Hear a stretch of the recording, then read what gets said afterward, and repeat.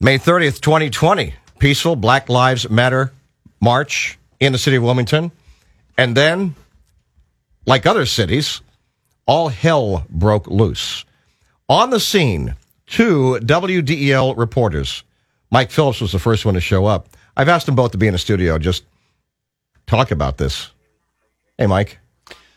Thank you for having us. Yeah, no, I'm glad you guys accepted. Also, Sean Greene's here. Good afternoon. Sean's story is more bloody, so we'll start with Mike. Hey, I got a bloody segment of mine too. I mean, actually, I never had blood. Oh yeah, but did you get punched too, Mike? No, I just found a bloody shoe. Yeah. Wow. Yeah, that was okay. Let's start from the beginning, shall we? So you got the assignment and go cover the peaceful march. Correct. And so went to downtown, got done doing beach traffic that morning, went downtown, set up shop. The group had started to move down Delaware Avenue out of Rodney Square. So I set up on Delaware Avenue. I was just trying to find points to get, good video of the march. They went west. I want to say I went down Washington Street, set up down around maybe 5th or 6th on Washington. That kind of is a decline, and I had a real good video vantage point of the people coming down, set up low on the street. Then they went east on 4th towards Wilmington Police Headquarters, so I looped around and got around to police headquarters, put up my camera across the street at Chase. Thought things might get a little raucous there. I mean, there were barricades. The people were up against the barricades. It was getting... I felt a little bit more tension there at police headquarters. The police had come out. They were in riot gear. But at some point, they invited, and I don't recall the person, but they invited someone to go up on the roof of Wilmington Police Headquarters and use a bullhorn to talk to the masses. Gave them their opportunity to speak their mind, and boy, did he. Now, this is a guy who was marching in support of Black Lives Matter. Correct. And some question as to who exactly was leading this effort, but, that person clearly was someone who was involved. Mm-hmm. Let's put it that way. And said their piece. They were there for quite a while, and then started to move south on Walnut.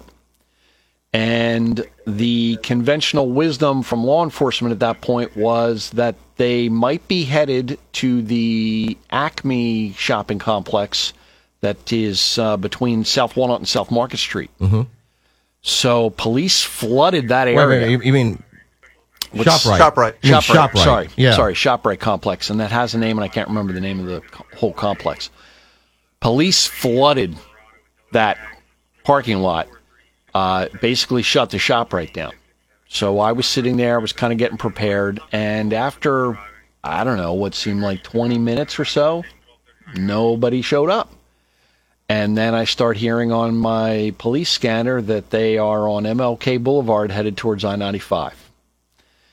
And that's kind of when things got a little bit more interesting, because now you've got not just the Wilmington police getting involved, but the Delaware State Police as well.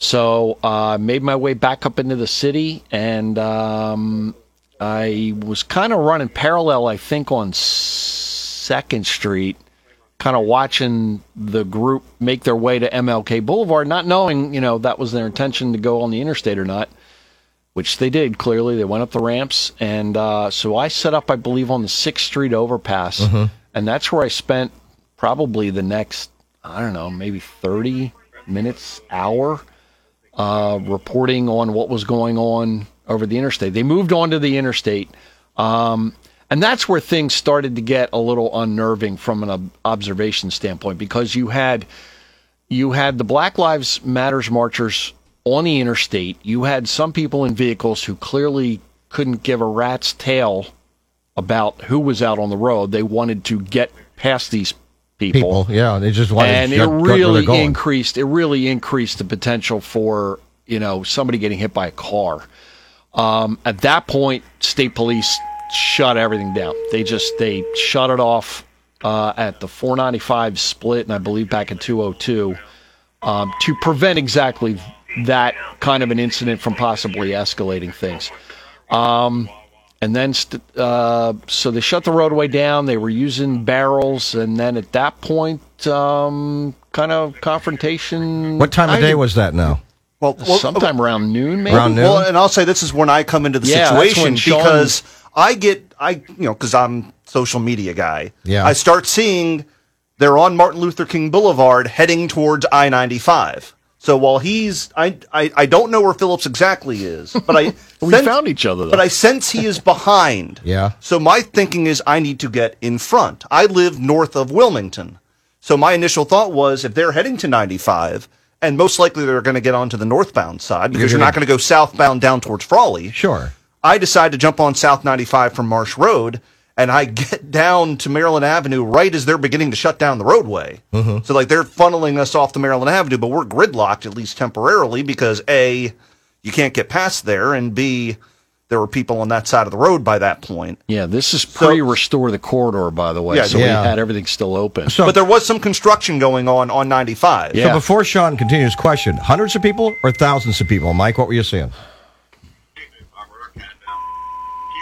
I probably would have said 500 to 750, maybe, somewhere in that range. Really tough to tell because it kind of ebbed and flowed, Rick. I mean, I would say probably I would say down around police headquarters, I'd give it 1,000. Yeah. But not everybody. Once it got to the interstate, a lot of people were kind of like, okay, I may not. 250, Sean, on the I'd interstate? go 100. I'd say it was closer to. By the time I got there, I don't know if some people went on the interstate and went, oh, this was fun, and then left. Yeah. But by the time I get there, it was about 100. Right. So where were they going? How'd they get off, and where'd they go? Well, they were on 95. They were beating on construction barrels. They were chanting, and then the police at some point said, all right, you've had your piece. We need to get the roadway reopened. And a moment on my Instagram that I took, because I knew Mike was doing Facebook Live, so I didn't need to do that.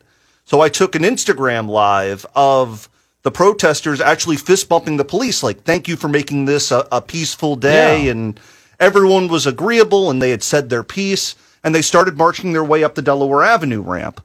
So then the interstate is open, and I remember I was walking back with a couple of other reporters heading back to Rodney Square just to make sure there wasn't going to be a second rung, and I think that's where I first saw you on the top of 5th or 7th Street. Yeah. But then I think we both went back towards Rodney Square, and then I doubled back because my car was actually on Jackson. Yeah. Because I ditched my car as soon as I got into the city. And one thing that Sean didn't mention here that I believe you witnessed was one of the Delaware State police officers went and got a little bit of a heavier armament. I don't know if it was a smoke grenade gun or something a little bigger, shall we say. And the protesters told him, you don't need that. And to their credit, nothing escalated. The trooper went back, put it back in his car, and it led to the fist bumps. And it was pretty amazing to watch. It was mellow. In other words, I wouldn't call it mellow. There was tension. There was tension. But it was, I'll tell you what, I mean, I think back to that moment, and I'm like, it could have gone terribly wrong right there. If just one side or the other had just pushed it a little too far, but it didn't. And that's what, at that point, I was kind of like, okay, this. And what time of day was that? 2 o'clock. About 2 o'clock. Was it? About Yeah, 2 o'clock. You got a good. Okay. So I went home. So Mike went home, and Sean? I went to the station because I wanted to dump a little bit of my video, and then I'm like, well, I had my car. I'm getting a station vehicle. So I came back, and then I went home because I'm like, all right, I've got my car in case something happens, but I'm scheduled to do something remotely that night, so I'm not going anywhere. Okay. But then I get a message from a friend at 5:30. What's going on at the Trolley Square Acme? And I'm like, I don't know. I wasn't listening to the police scanner, so of course I take my now fully charged cell phone and go to the Trolley Square. I tell Phillips that I'm going to the Trolley Square Acme, and I go to the Trolley Square Acme where I've got an empty parking lot and some broken pots or flower pots and some like minor damage, but there's no one there. And I asked the people, like, what happened here? And of course, they didn't want to answer any of that. I'm like, where did they go? And they're like, towards Center City. So then I've got to make the decision. All right, do I just go, all right, well, that was nice, or do I go find them? So I decided to go find them. I went down Delaware Avenue, or Pennsylvania Avenue onto Delaware Avenue, and realized there was a little bit of a commotion on Market Street, which meant I couldn't get there. So I went down Shipley Street, which is the block right next to it, and then started hearing more and more noise as I was working my way down towards 6th, and decided, all right, there's a lot of noise here. I'm going to park the car and get out. Get midway between Shipley and Market on 6th, and I hear this loud roar. Quickly turn around the corner, and there are things being thrown into the DTLR shoe store. Yeah. That was the first, if you've seen my video, that's the first looting that I show in that 52-minute video of people, destroying and stealing that things was from fairly DTLR. early, like what, 6 o'clock, 6:30? This is about 6:30. About 6:30 in the afternoon, yeah. Yeah.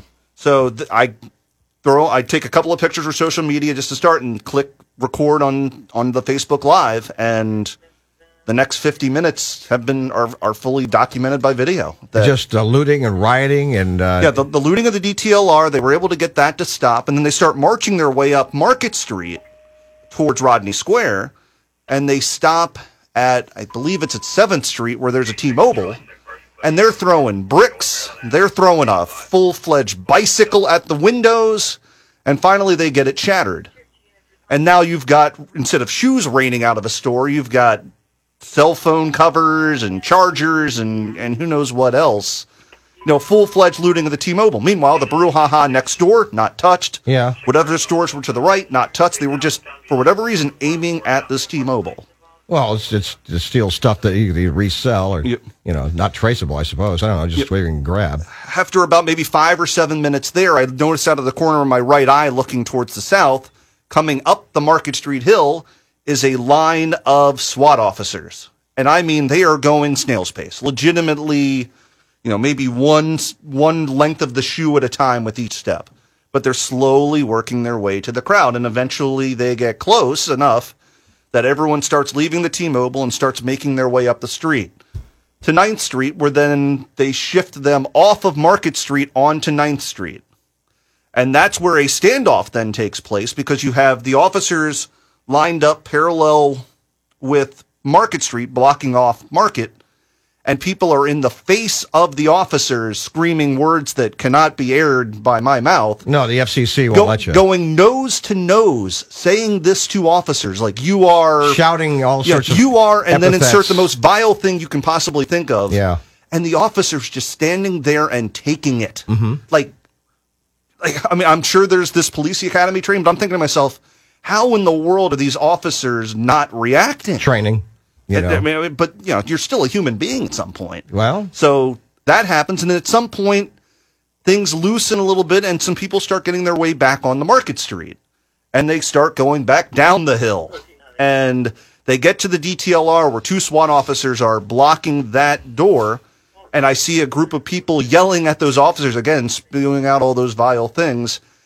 And there was a lady in a Delaware State Hornets hoodie, and I remember the hoodie, because I'm a sports guy, and she's the one screaming the loudest of things, so I shoot that, and then I hear a roar behind me at 5th Street, and at this point I am just running to anything that sounds like a roar, except now I'm running to it. yeah. At 5th and Market, there's the Merchant Bar on one side, and for the life of me, I can't remember what the store was on the other side. That's fine. But now you've got 2 sets of looting going on at the same time. They're throwing rocks and pots and everything at the Merchant Bar, and I decided to set up there in front of the SWAT officers because I don't want them blocking my view. And at some point, I hear the word snitch. Oh, yeah? Yeah. And less than a minute later, someone comes from my right. I don't see it because I'm focused on my camera and making sure I've got it steady and getting documenting the event.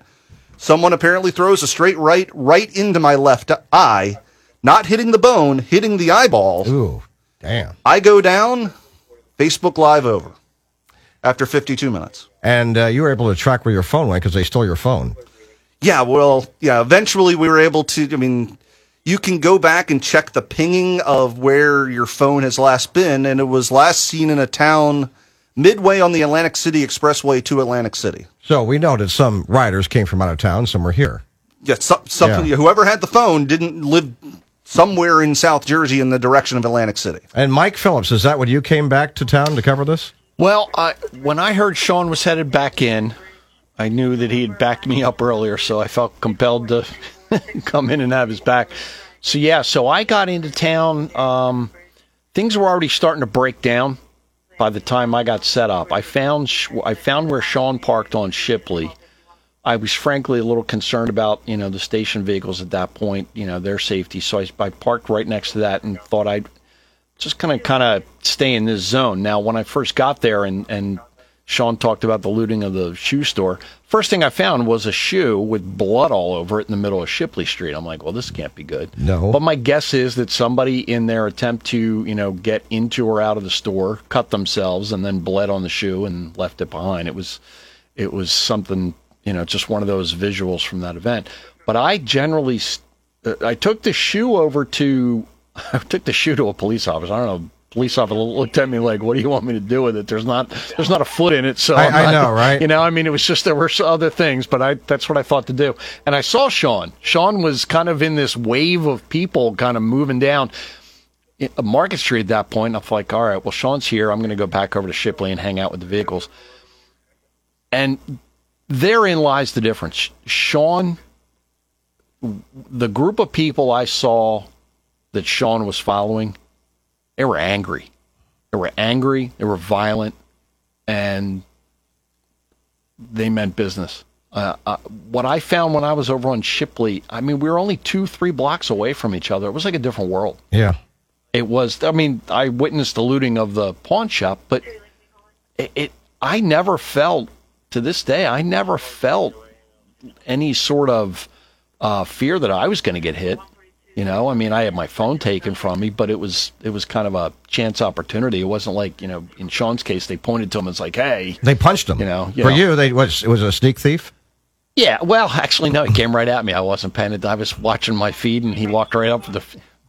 My daughter berated me for not having a pop socket on my phone that I could have had a better grip. Well, there you go. So he came up to you, just took the phone and ran away? Yeah, just took it and ran. Yeah. The last thing you can hear on my feed is, come on, man. Yeah. It seems so much longer than a year ago, but that's what it was.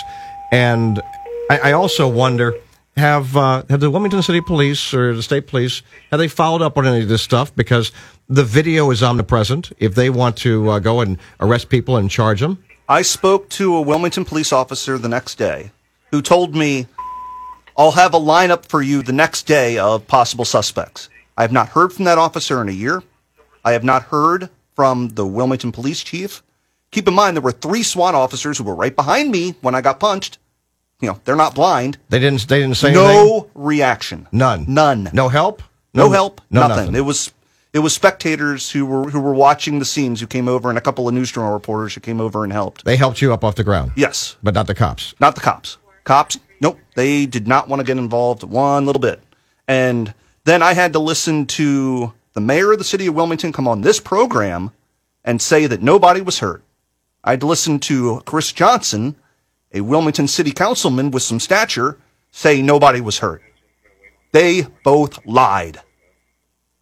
I got hurt. There was a fight in front of another store. There were injuries there, I'm sure. They wanted to cover things up and say that nobody got hurt, and they are wrong. Appreciate your time. And when something does happen like this, the WDEL News is there. No, and I'm thankful that Phillips was there, that those newsjournal reporters, Jeannie Kang, who's now at the Kansas City Star and doing great work, and Bill Bretzker, a fantastic photographer, came over and made sure I was okay. And I'm like, look, you guys have a job to do. Go do your job. I was doing mine. But so much for serving and protecting. No, I don't believe. No, they didn't do it that day for me. And I just want to know also, are they going to go after and prosecute these people? I think the answer is no.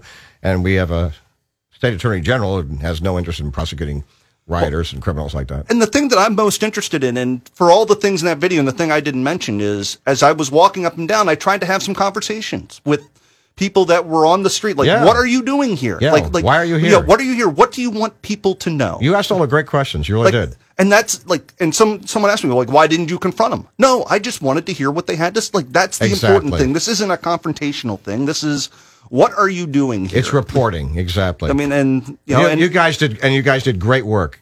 Great work too. Sean Greene and Mike Phillips. Thanks so much for sharing for a year ago in the riot in Wilmington. Thank you.